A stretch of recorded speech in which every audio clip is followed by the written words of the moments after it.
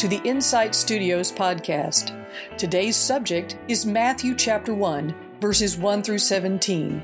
This is lesson 2 in the ongoing series, A Study in Matthew. Today's presenter is Pastor Kimberly Orr.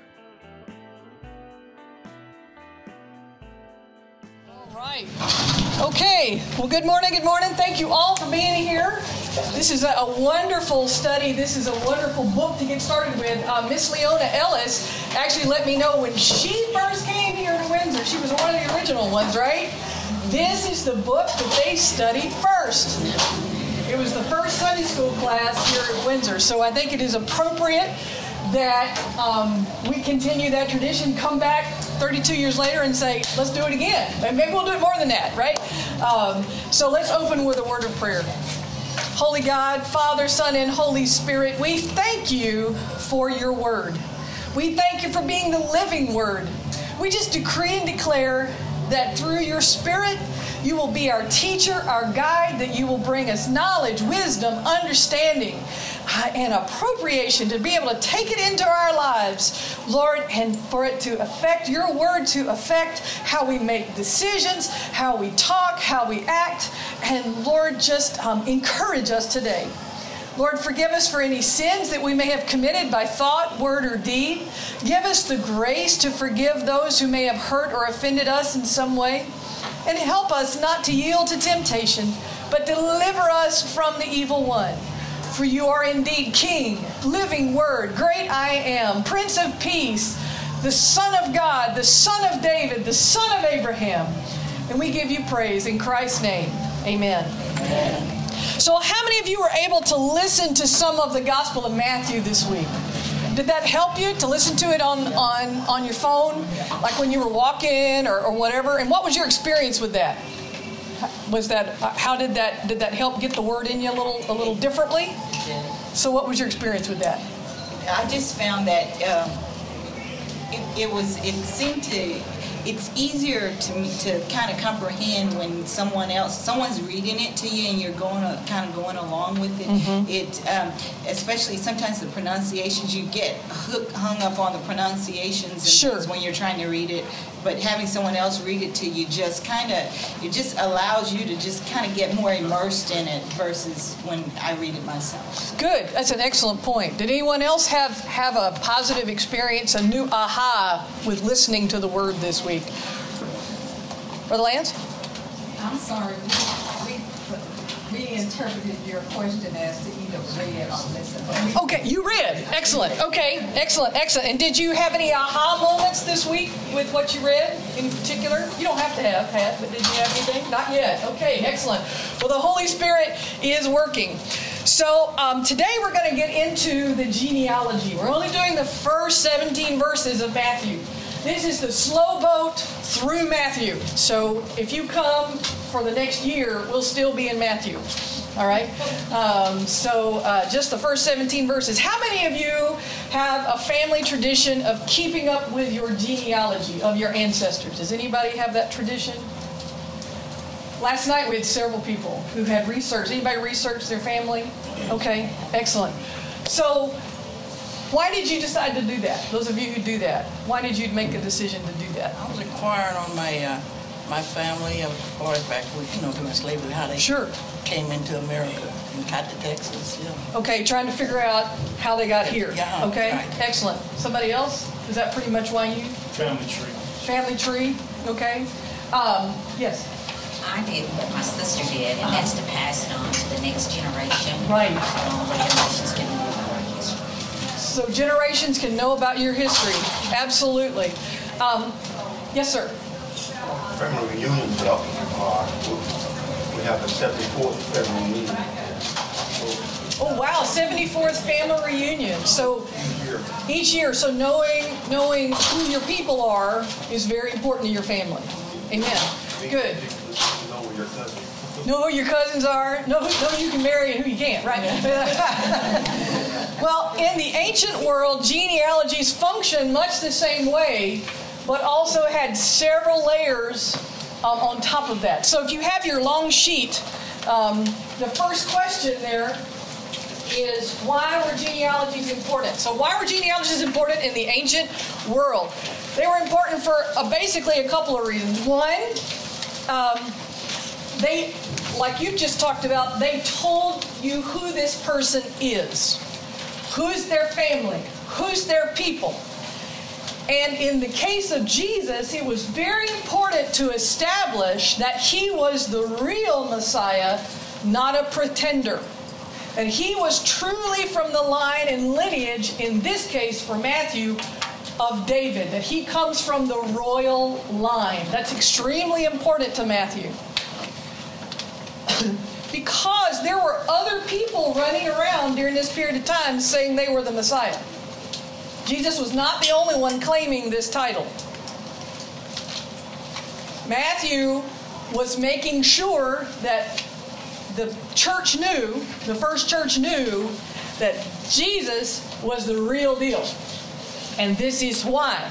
Because he can trace his lineage all the way back to David, most especially, and all the way back to Abraham.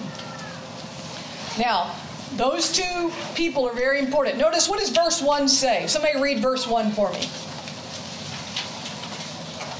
The book of genealogy of Jesus Christ, the son of David, the son of Abraham. Right. So the very first verse sets out who the three most important people in this setting, right?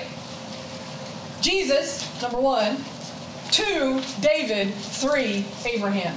David, because he was viewed as the prototype king, the king that united both the northern and southern tribes of Israel, right? The northern 10 tribes and the southern 2. And then Abraham, because he was the father of all nations. Remember the promise that Abraham would have a seed, would have a descendant that would bless all nations, right?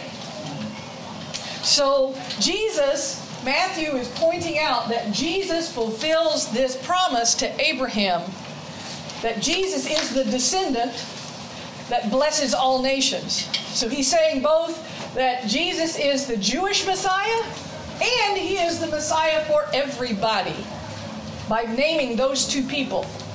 That's very important. So that's the header for the entire section, okay, that we're about to look at. So the header is verse 1. It's like if you were, writing any document and you put the heading at the top, that's the header, right? Shows what's the important point. Then we go through a set of generations, not beginning with Adam, but with whom? Verse 2, Abraham. Abraham predates the Exodus and predates Mount Sinai when the law is given, right? So Abraham is from southern Iraq. There are no Hebrews at this point. Hebrews come out of, and the nation of Israel comes out of the Exodus. And then prior to that, remember the sons, the 12 tribes that are established through Jacob prior to the enslavement. Remember that? You have the 12 sons. Remember the story of Joseph? Okay. So the tribes that are established through Jacob, who is known as Israel, the stiff-necked one, comes after Abraham. Again, Abraham emphasizes the point that Jesus is the Messiah for all nations. So we go through these, and I'll talk about these a little more. But, so let's go back to your question. Why are genealogies important? It gives authority that this person's the real deal, right? And then, what are the purposes of Matthew's genealogy? Okay, here's some specific things. One is to, again, establish the royal lineage. The royal lineage in Matthew is what is important. You may have heard it said that Matthew's genealogy is Joseph's genealogy and Luke's genealogy is Mary's genealogy. They're both Jesus' genealogies. It's not about establishing Joseph or Mary. It's about establishing Jesus as who he says he is. Right? We'll talk about the differences here in a minute. But Matthew's, again, is to establish the official royal line. Even today, in Jewish circles, especially amongst Orthodox Jews or Hasidic Jews, there are people who have kept the line of what are called the Kohen, the priests. If your last name is Cohen in Judaism, that means that you are likely related to the priesthood coming out of Jerusalem. Right? That group of people, those families, only marry each other. There's several kind of sublines, but they only marry each other, trying to keep the Kohen, the priests, together in the bloodline, if you will. In Judaism, and this is where Mary comes in and is important. In Judaism, your Jewishness, whether you're a Jew or not, is passed through your mother, not your father. Your father ain't got nothing to do with it. Only your mother. Which is why Mary has to be the biological mother of Jesus. Think about why it would be important to pass Jewishness through the mother. So, let's just say this way. The mother knows that she's the mother. That's right. Yes. Yes. All right? She knows she gave birth. The father? Yeah, that's right. Yes. Sorry. Go ahead. Did you have more than one wife at times? Yes, and then sometimes you would have more than one wife, which would also complicate things. One of the things that happened in the ancient world, the ancient Israelite world, especially the ancient Near Eastern world, which is that area in the Middle East there, is that it is traditional for when a child was born in a family, and let's say a man had 3 or 4 wives, all right? And if that child did not look like him, he would not adopt it. Just because the child is born does not mean that the father would receive it. It was not automatic. There had to be an inspection of the child by the father, and then they were adopted, even if they were blood. Even if they were blood? Even if they were blood, you had to have a formal acceptance of that child. Okay, but Pastor Kim, you know, Yeah. now when a baby's born, they don't kind of look like nobody. So Well, I ain't know that look like. they had certain, Well, you know what I mean, right, but they had certain criteria that they looked for. And science tells us today, I read an article 2 weeks ago, that children share more of the father's DNA than the mother's. Oh, really? Oh. They do. Scientifically, Wow. women, your children share more of their father's DNA than they do yours. That's just, that may explain a whole lot of things. I don't know. In your family.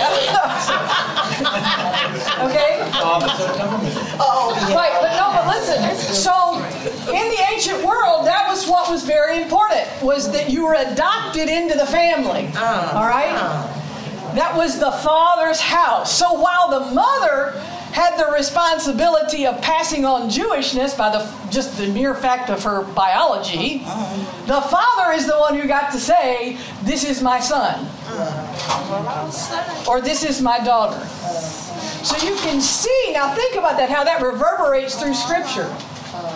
This is my daughter. This is my son. All right? I guess the ones that didn't armor, they just got kicked to the curb or something. In the ancient world, it depended on the character of the man. Sometimes they were just viewed as hirelings. They were moved over to a slave position. Or they were allowed to be adopted by other family members, that kind of thing. But usually, it was a 1-for-1. Usually, that was very rare to happen. Okay, so that was very rare to happen. But that was, again, that's neither here nor there. The point I'm trying to make is the father is the one who adopts, that these children are his. The mother is the one who passes on the biology. Okay. So now think about that spiritually. Think about that in the Bible. In Romans chapter 8, it says that our spirit bears witness with the Holy Spirit that we are the children of God, in which we can cry, Abba, Father. And God has adopted us through whom? Jesus. Through Jesus.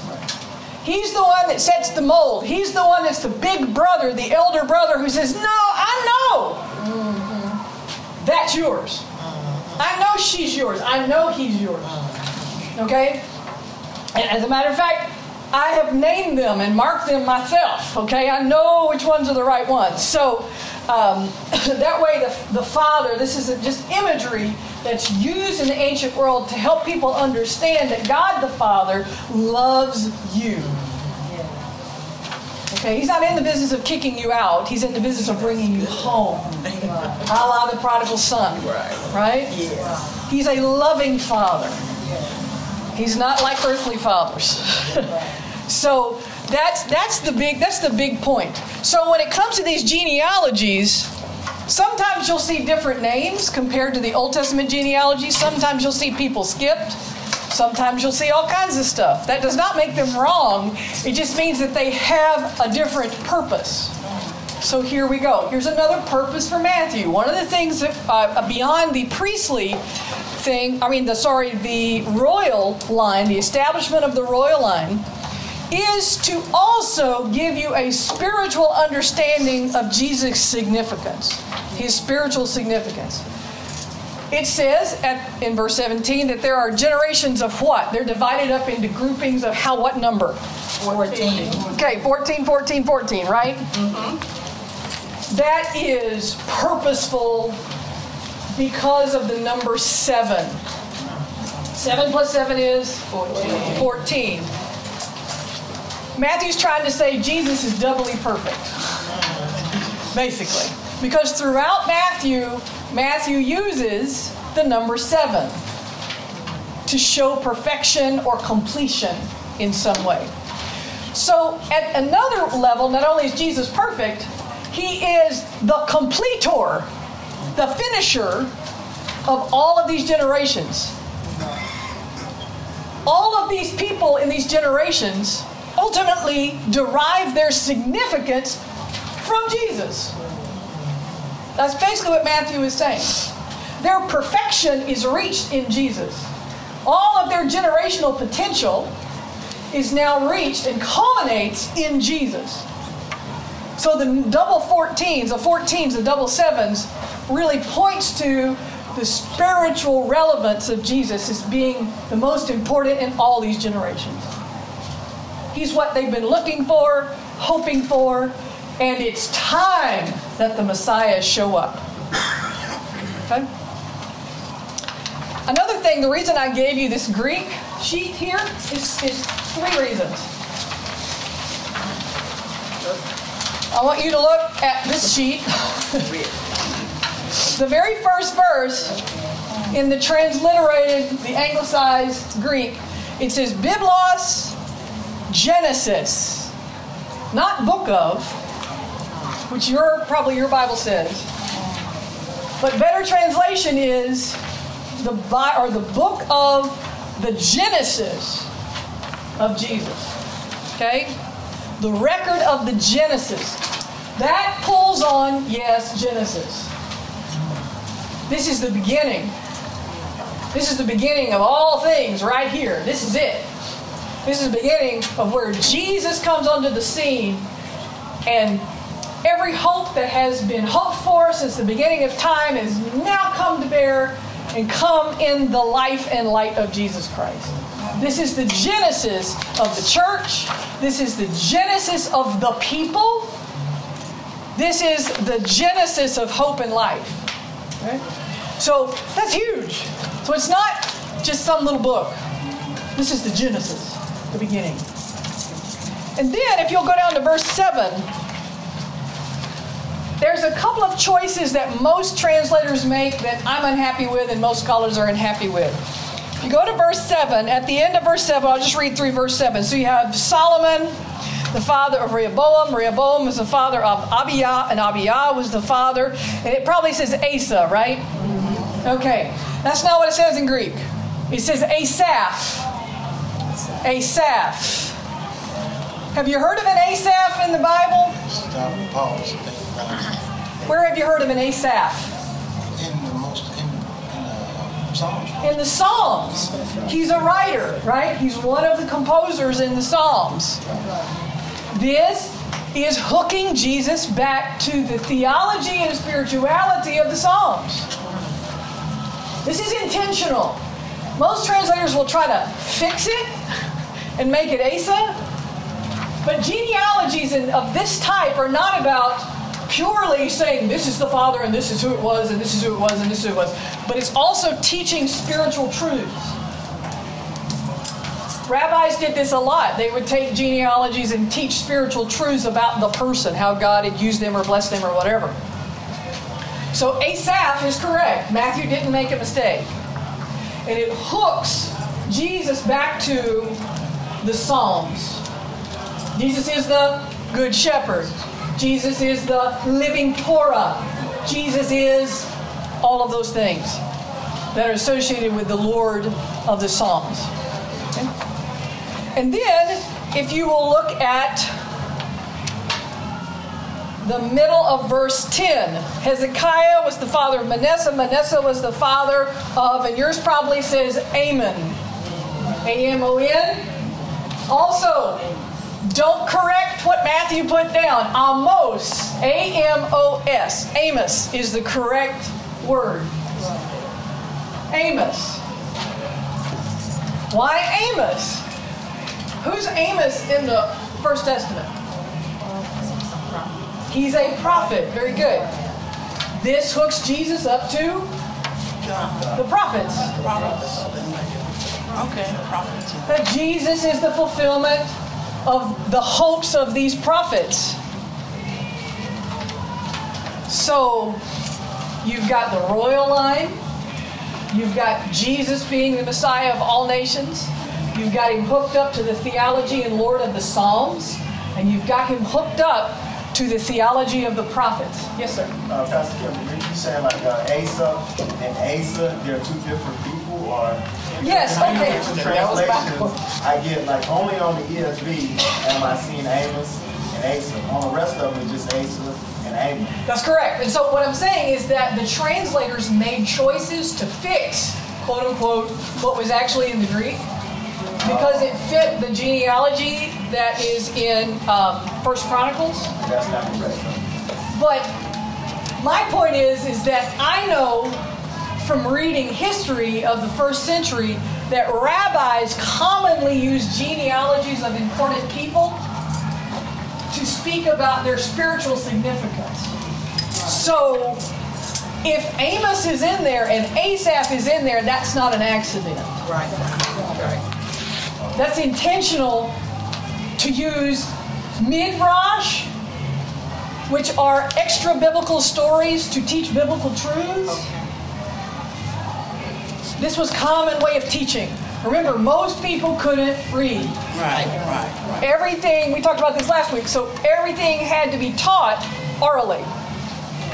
And so if they were reading this and they came across the rabbi was reading, let's say, a church leader, in this case, Matthew, or whomever is leading the church of that day, and they're reading through this genealogy, they would stop at Amos and go, okay, Jesus fulfills all that Amos hoped for. And they would teach on that. Okay? We go back and look at Amos. All right? Asaph, they would stop and say, Jesus is the fulfillment of all the hopes of the Psalms, of the Lord of the Psalms. He's the good shepherd. He's this, he's this. And they would go through that. They would take off and sort of riff, if you will, on these names. And they might stop. For instance, there are 4 women. Who? It's common to have women, but they're usually the good ones. Think about like Leah and Rachel. Okay, they're in the genealogies, the old ones in the Old Testament. But Matthew puts in 4 women who are Gentiles. They ain't Jews. And holds them up as persons of righteousness, but also holds them up as persons that came from some place that you shouldn't have paid any attention to them, yet they became extremely important because they gave their life to the will and purposes of God Almighty. For instance, Rahab was a what? Was a prostitute and a Gentile and a woman. Triple whammy, 3 strikes. In the ancient world, those 3 things made you basically not alive. Okay? But she helped out the who? The spies that came in to look out Jericho, right? Scope out Jericho. And because she helped them, and she saw the mighty act of God, She bargained with him. well, she was smart. She's smart. She hit him, all that. Because she helped him out, and because she saw the mighty act of God, she gave herself to the people called Israel and to their God. And she is counted among the righteous. But she didn't start out that way. No. Right. This prefigures people like Mary Magdalene. Right. Okay? This sets up themes in the gospel, right? It also says, who is Jesus? Jesus comes from a complicated background. Yes. So, at one level, it's also saying, if you come from a complicated background, You can be somebody. you can be somebody. Exactly. Your parentage, at one level, does not make you. Okay. And that's so funny. This is a very efficient, for that reason, this is a very efficient genealogy. It teaches us so many things at so many levels. You have Bathsheba, who David effectively raped. Right? You've got Tamar, who was also a victim of rape. All right? And who's the Ruth, thank you. That's really important. Great grandmother of David, right? Yes. So, you've got all of these women in here who would not be mentioned normally, but Matthew highlights them because of Jesus and the importance of showing, again, you can come from a complicated background and still be good with God. That the shame that may have come upon a family is not permanent. And that's somebody else's business, that's not God. God doesn't shame you. No, he does. Okay? And then also to say anybody can join the family of God. Yeah. People outside of the fold that are not Jewish by birth can still become a part of the family. So really, that's one of the things that I hope you take home today is that 2 things. No matter what your family tree is, God still loves you. Yeah. And you are somebody. And then 2, through Jesus, you are grafted in to this family right here, to this royal line. You are part of a royal line through Jesus. And that should help your self-esteem this week. So when anybody tells you that you're not worth or less than, or you tell yourself that, then you will stop and go, wait, I am of the royal line. That's right. All right. No matter what my background is, the Lord loves me and Jesus is my Messiah too. Thank you. All right? So that's part of that. Okay, so questions about this? Questions about so far what we've talked about in the genealogy so far? Okay, I know this sounds redundant. No, that's okay. But Asha and Asa are 2 different people. They are 2 different people. Okay. And Amos and Amon are 2 different people. 2 different people. Amon was legitimately a king of Israel. Okay. Who wasn't a very good king. He reigned about 2 years. Okay, but they're 2 different people. Right. Asa was a good king, right? But Asaph is the psalm writer, and Amos is the prophet. So you have 2 different people. 2 different people altogether. But again, Matthew changed those names not to be wrong, but for theological reasons. Let me just say this again about when you're reading ancient documents, especially the Bible. We live in the 21st century. We are influenced by 19th and 20th century understandings of quote-unquote truth. For us, truth must be fact-based. In the ancient world, not so. You can have all the facts in the world and be completely wrong. That's still true today. For instance, Jesus, people, as they looked at him, they thought they had all the facts. Let's see, he's a short, curly-haired guy walking around with 12 fishermen and an IRS agent. And no carpet. He wasn't a carpet. He was not. He was a tecton, right? We know he can build stuff, and we know that he can manage. He can manage building some stuff, right? He was a good tecton, all right.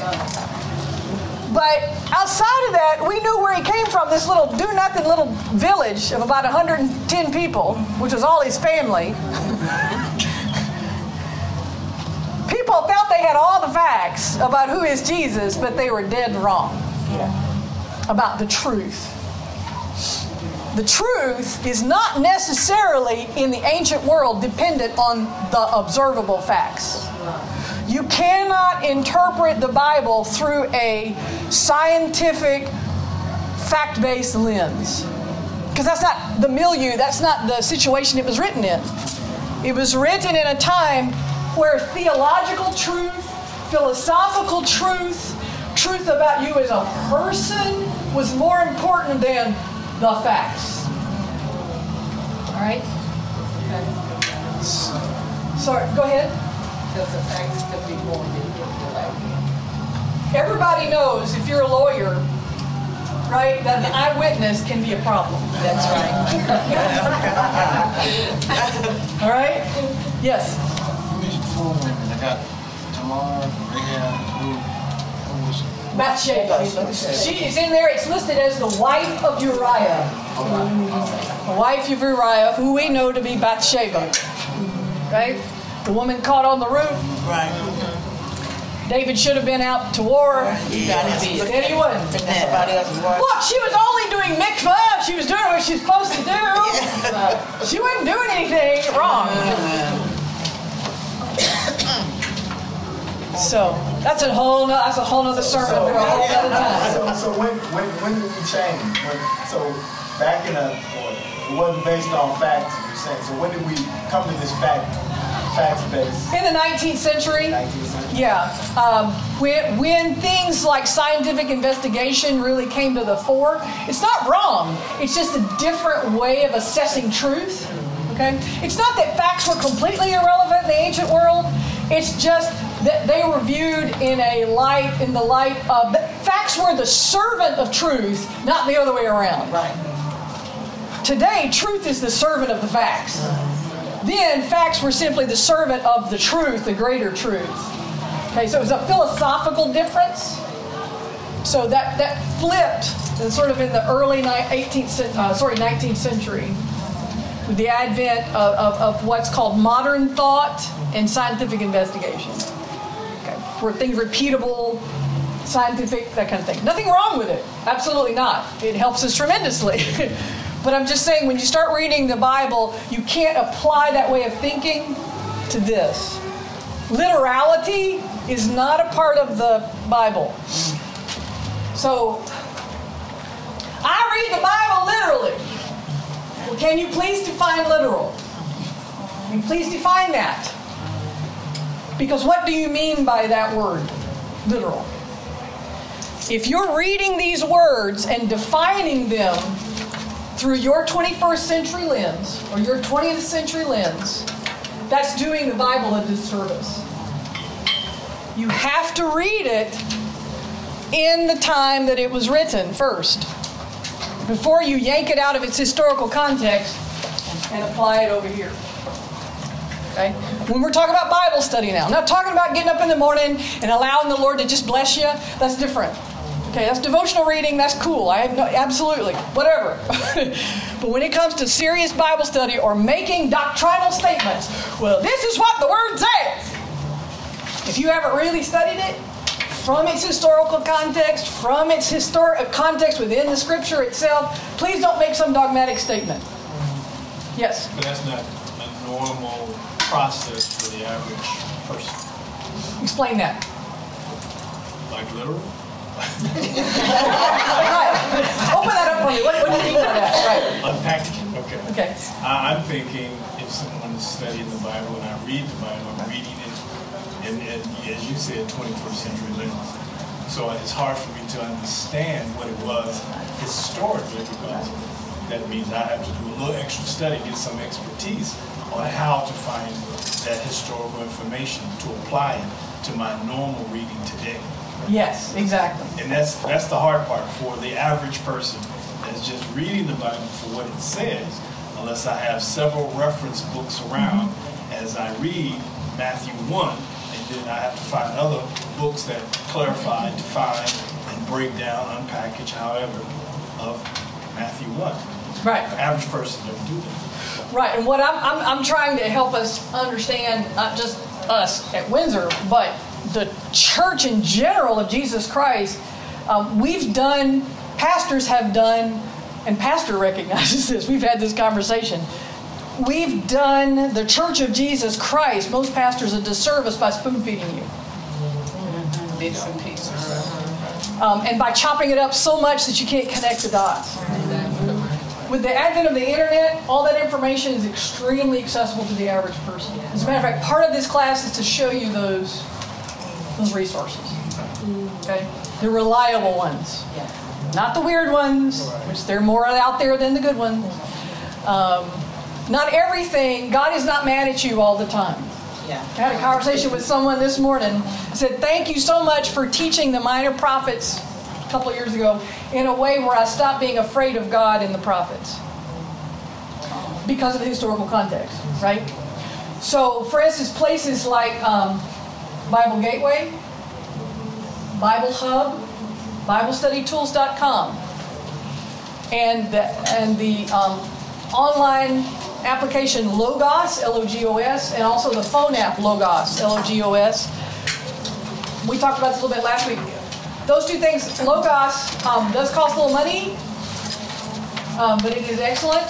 But freebie-wise, Bible Study Tools, Bible Hub, and Bible Gateway are excellent, okay, for the average person. You can get good historical background in facts, and language helps on those three sources, and they're good. They're good, all right? So, again, if I'm just reading for encouragement, I'm not going to look up all this stuff. In the morning, when I get up to meditate on the Word, I'm not studying nothing. All right. But if I sit down to study the genealogy of Matthew, yeah. Don't you want to go? Like something. I want to go deeper. So you want to know that you know what you know. Right. Right. I mean, you want it to be that in tune in your spirit. So right. Like I'm an analytical thinker. So when I read the Bible, facts, so I, when I listen to the pastor talk, I'm like, man, I need to get my mind thinking that way, because I'm an engineer and I'm used to, You're used to that. Yeah, I'm right. used to the analysis, right? Yeah, analysis and everything, and facts. Mm-hmm. And when you look at the Bible, I mean, you can't put that in the context. Yes, you can. Absolutely. Okay, well, you can, but not, it's supernatural. It's something. It is both. The context, the Bible is not a disembodied book that just floats in the supernatural. Okay? It's not this disembodied text that just floats in the supernatural. The supernaturality of it is because of who inspired it. The Bible, as we said last week, is 100% God's book, and it's 100% humanity. In the same way that Jesus is 100% human and 100% God, all at the same time. So in order for me to parse or to understand the humanness of Jesus, I have to see him in that context. I have to see him sweating. I have to see him eating. I have to see him having to walk for miles and miles and miles. Not having a lot of clothes. I have to see him having to depend on other people for a good night's sleep. So the human side does not detract from the God side. It helps me get a fuller picture. All right? God's Word is the Word of God. And we are to, as Pastor talked about this morning, speak it over and to use it. But it's only that because of God. Right? Yes, ma'am. And that's God's way also of bringing us into the context of the Holy Spirit and understanding that we can't just rely upon the natural. We do have to have the Spirit. So as we're even studying, as the Bible says, to do, we don't do it apart from the Holy Spirit. So sometimes we're led to start the track, but then to go deeper in our study to understand how it will apply to us and to our situations. You know, a lot of times we do want to be encouraged on the surface, but in order for our life to be changed and do it God's way, then it requires something. That's right. It requires the Holy Spirit to take everything you're learning. You see, what we're doing right now is not unspiritual. Right. Okay? So taking the Word apart and really getting down to the nitty-gritty is not a natural function. It takes the Holy Spirit for us to really dig deeply. The Holy Spirit is sort of like there's two shovels. I ask the Holy Spirit, I ask the Lord Himself to help me dig.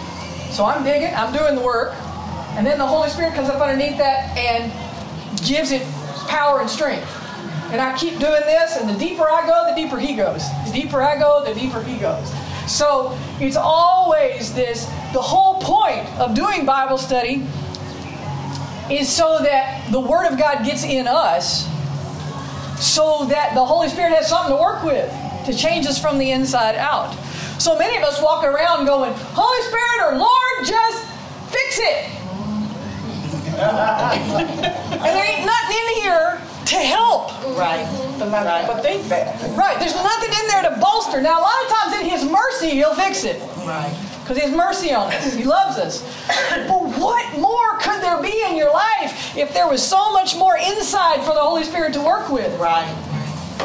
Then the Holy Spirit He's got a lot of handles to hold on to and to work with. He's got a lot more stuff in the box.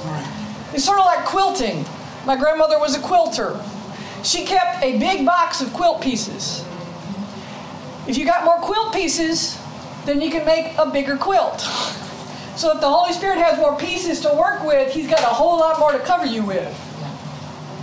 Yes? This is typically, the genealogy is typically, for most of the different chapters of books of the Bible, is where I've gotten stuck.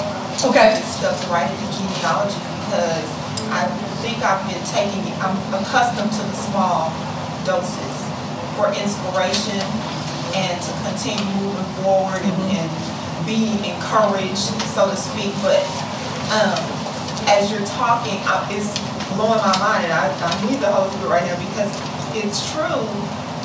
Connecting the dots is very important, and I don't think to this point I have fully done that. And so I was listening to a Christian podcast this week that was connecting dots as it pertains to generational curses and things.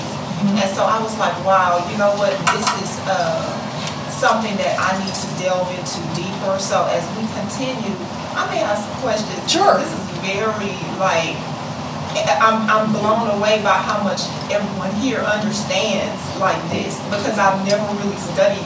You're good. You're in a good place. Most people haven't. Most people have not. Really? Yes, for real. Most people have not. So you're good. You're fine.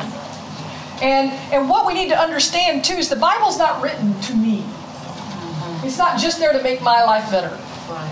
It's not my self-help book. The book primarily is written to tell us who God is. Primarily, the Bible is there to reveal to us who is God. That's what this genealogy is about. Who is Jesus, right? Then, after we've gone through all of the stuff, then we appropriate it. And I use the word appropriate because the word appropriate means I take it into my life. Not just apply it. Apply means I take some paint and I go whoosh, whoosh, whoosh, whoosh, make it better. Isn't that pretty? As opposed to appropriation, take it in so that the Holy Spirit can then change us from the inside out. Change our want to. Have you lived all your Christian life? Think about this. Have you lived all your Christian life and you're still doing the same stuff? Some version of the same stuff? That's because the Word of God has not been appropriated into your life. It's just been simply applied, like paint.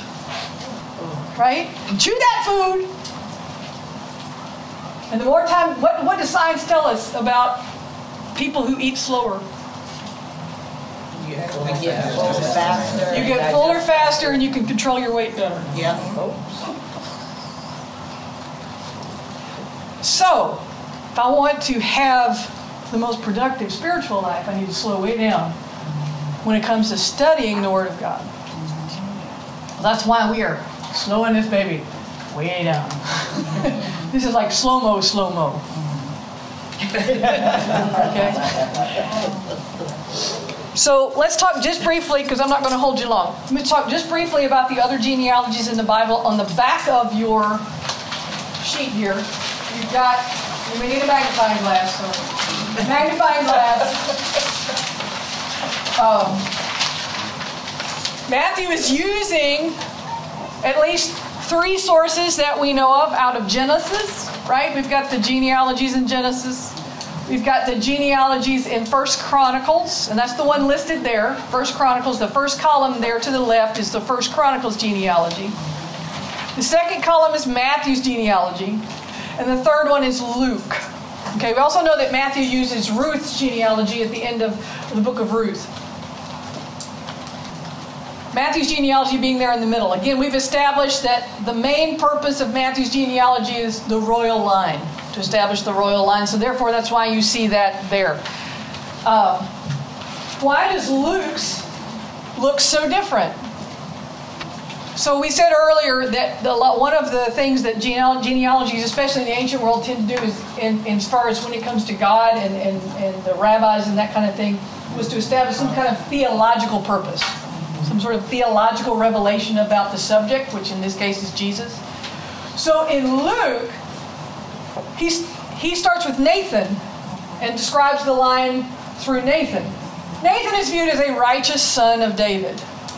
He wasn't Absalom, who was a bad boy, nor was he Solomon, who was a bad boy.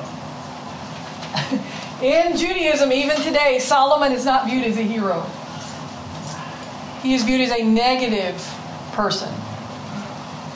Because it says in Chronicles, at the end of Second Chronicles, that First Chronicles, that Solomon's heart is pulled away by his many wives. He begins to worship these false gods. He's an example of someone who starts out well and ends poorly. Just because you received Jesus when you were 12 doesn't mean you stop growing now. You can't retire from Jesus. You can't retire from Christianity. It's a life and a relationship, not a coat you put on. It's not a badge you wear. So Luke chooses Nathan because Nathan's a good boy. He wants to demonstrate that Jesus comes from a line of good boys. He's a good Jewish boy. You can't find anything wrong with him. So Luke has a specific theological reason for using Nathan rather than Solomon. Does that make sense? Yeah. Yes. And again, the reason that some of the names are left out in Matthew is to make this form fit. The form was more important than the facts. The form of 14 generations was more important to do this whole thing about completion and Jesus being the prototype and being the completion of all these generations than it was to have the correct people in there. Does that make sense? I have a question. Yes. What's the significance of the pink highlighted names? On the Luke side over there, those are the ones that are not listed, that are different, if you will, from the Matthew genealogy and the ones that vary from the Chronicles genealogy. So whenever you see the spaces that are blocked, those are just left out of the for instance, so in Matthew, again, to fit this 14 generation thing, he leaves out, I think, 5 people out of the genealogy that's listed in 1 Chronicles. Just fit the form. Because the overriding literary fact, or the literary form, was to fit that rubric. Okay? Because for theological reasons. That happens a lot in the Gospels. This kind of thing. The writer has a particular reason theologically for putting Jesus in this light, and he'll fit the facts to show the light on that truth. You may alter the facts. So there's still people that go in these spaces. Yeah, there are people, but Matthew didn't listen. Okay, he had his own rubric for how he wanted to replicate these genealogies. Right. Again, it doesn't make it not the Word of God. It doesn't make it. It should not be a problem for you. It's just again, the theology was more important than the quote unquote facts, literality, as we understand it. Today, we view this as like, oh, you can't do that. You have to put them all in there. They have to be in the right order, and they have to be alphabetized. You know, that is not this period of time at all. That is not how these folks operated. Okay? Could it be that their assignment was different? Exactly. Their theology, what they were trying to say about Jesus. Right. What your assignment was, you may have been telling the story, but your assignment was to tell maybe this portion of the story, like beginning, middle, end.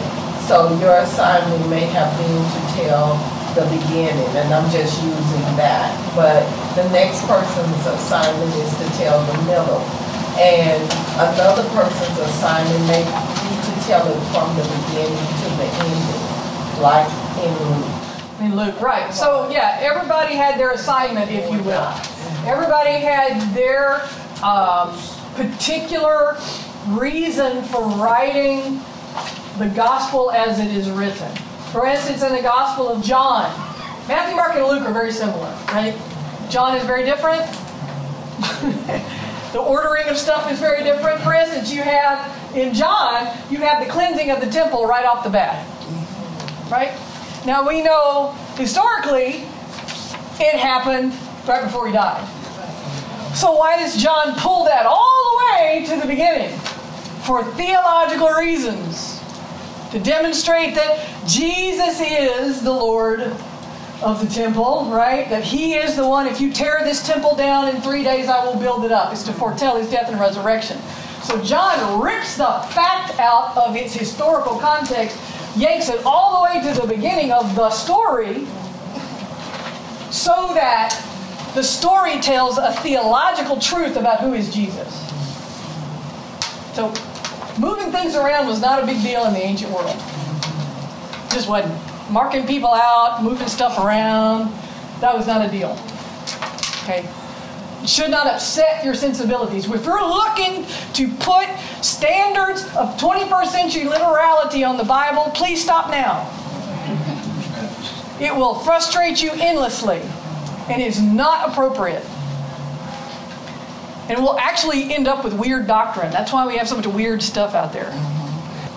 No, just leave it alone. If you get caught up in all that business, that's, I think, a temptation of the evil one to distract you from the deeper truth of who is Jesus. Right. And how Jesus invites you to live in this world and to be a part of the kingdom of God. For you to get stuck in some little bitty something and to get ripped apart. Yes? That may be why some churches don't let women preach. It's true. And if you really want to go into at some other point, we'll do some of the Pauline letters in another year. Not this year. There's a whole theological and sociological reason for that, because it's clear in the earliest church that women were allowed to speak. Yes. And they were deacons and everything else. There is no male nor female, slave nor free, Jew nor Gentile in the earliest church. So to close with, is there something particular that you learned today that you'll take home and that will encourage your heart somehow today or this week? Yes? I would say that I have learned everything within the Word has purpose.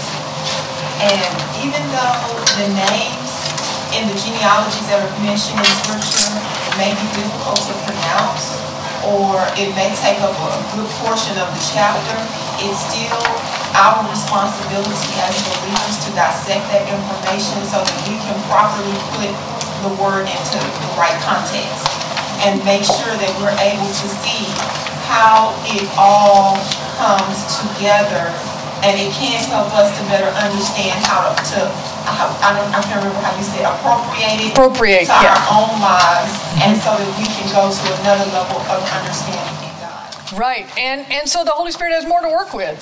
Frankly, it helps us slow down with our life. Many of us rush through life and don't stop to see where God's already working. And so when you say it gives the Holy Spirit more to work with, does that mean that at that point we can go to another level as far as our revelation knowledge is concerned, what the revelations that He revealed to us in Word? Right, revelations. So your personal revelation has to do with the revelations in the Scripture. Okay. They work in tandem. There's nothing new revealed. There are no new revelations. Anything that you hear in the Spirit should always be in accordance with the revealed Word. There's nothing new under the sun. Okay? So nobody's getting a new book for the Bible. Well, no, I'm saying, I guess getting a better understanding. Yes, getting a better understanding. So exactly. So there's more pieces in the box for the Holy Spirit to pull out to help you internally understand how to process what's coming toward you. All right? So as you plow through life, we all make decisions based on baseline values. Everybody has baseline values. This is how I make my decisions on a daily, moment-by-moment basis. The Scripture is meant to inform and change and alter those values. And then the Holy Spirit helps make that change internally by using the Scripture. I can be walking along. Something happens. Let's say, somebody cuts me off in traffic. My natural instinct is to go, what? Ah! Right? That's my flesh. But I remember, love your neighbor as yourself. And because the Holy Spirit has brought that to mind, and also because it's become so much a part of my spiritual DNA over years and years, it's like, oh, okay, hey, that guy's having a bad day. Let me pray for him. Because it's not all about me. The Scripture's not about me. It's about the Lord. My job is to be a part of the kingdom, not just to make my life better. That's the problem with the church today, and I'll shut up. That's the problem with the Church of Jesus Christ today, is we've made the church all about us. If Christians would start acting like Jesus, there would be a revival. Yes. As opposed to Christians, we do ourselves the worst injury. We injure ourselves by acting like an idiot. We get caught up on social issues and then act like the devil. Yes, that's right. So the social issues are important, but that's not what defines us as Christians. That's right. That's right. How I treat my family, how I treat the waitress, how I treat the little 17-year-old at McDonald's, how I treat the guy who cuts me off in traffic, how I treat the people around me, my neighbor. That's what defines me. And if they start seeing that I act like Jesus and that I truly love, truly, not fake, not sexy, but love is Jesus' love, the world will change. Yes, that's it. We're not under judgment, y'all. Yeah. We're not. That's it. We're still here. Right. The church is still here. Therefore, the church has a job. Right. And that job is very, very critical. Right. So next week, we'll finish up chapter 1, 18 through the end, the birth narrative. And that's all we're going to do, is just that little birth narrative. I encourage you to continue to listen or read the Gospel of Matthew all the way through, maybe even more than one. Let it get into your spiritual DNA. Yes, ma'am? Should we start reading the version that you gave us today? No, not necessary at all. No. If there are things I want to point out in the Greek, I'll bring it up. Otherwise, read your own, whatever you love. Like I said, I would stay away, as I said last week, from the old King James. New King James is fine, only because old King James just makes it even harder. Yes. We don't speak that way. Yes. Okay? All right. Yes? You know I do love this thing. So I want to thank you for this great. Oh, you're welcome. Because there's names that I've run across in the books and I don't know who they are, I have no idea. And I try to trace them back based on what they did. Right. And in all of these, like Bible Gateway, you can go and click on all these names and it'll give you the Bible story. Obviously, we didn't have time to do that today on all these names. But you can go back and look at the Bible story for each and every one of these people. All right? If that's something you want to do this week. And let us pray. Holy God, Father, Son, and Holy Spirit, we again thank you so much for your word. Lord, as you have brought things up in our hearts and minds, we just give them to you. Holy Spirit, thank you for being our teacher. Holy Spirit, right now we just ask you would take all the needs, all the concerns that are represented here and around each table, and we just bind them up and give them to you. You take care of them. You're the one who can make a difference anyway. Show us, Lord, how you're already at work in the situations around us. Before we open our mouth, Lord, may we listen to you. So, Lord, we just ask you would forgive us for sins. Give us the grace to forgive others. Help us not to yield to temptation and deliver us from the evil one. For you are of the royal house, and you have adopted us, Lord, through your death, burial, resurrection, and ascension. And we thank you for being able to cry out, Abba, Father. Thank you, Lord, that you've taken us into your family. Yes. Bring us back safely. Help us to have a good week in your word. In Christ's name, amen. Amen. Amen. All right. Next week, the end of Matthew 1. Thank you. Thank you for joining Inside Studios today. May the Lord bless you and keep you. And may you know that you are, through Jesus Christ, a part of a royal family. You are loved by God Himself. Have a blessed day.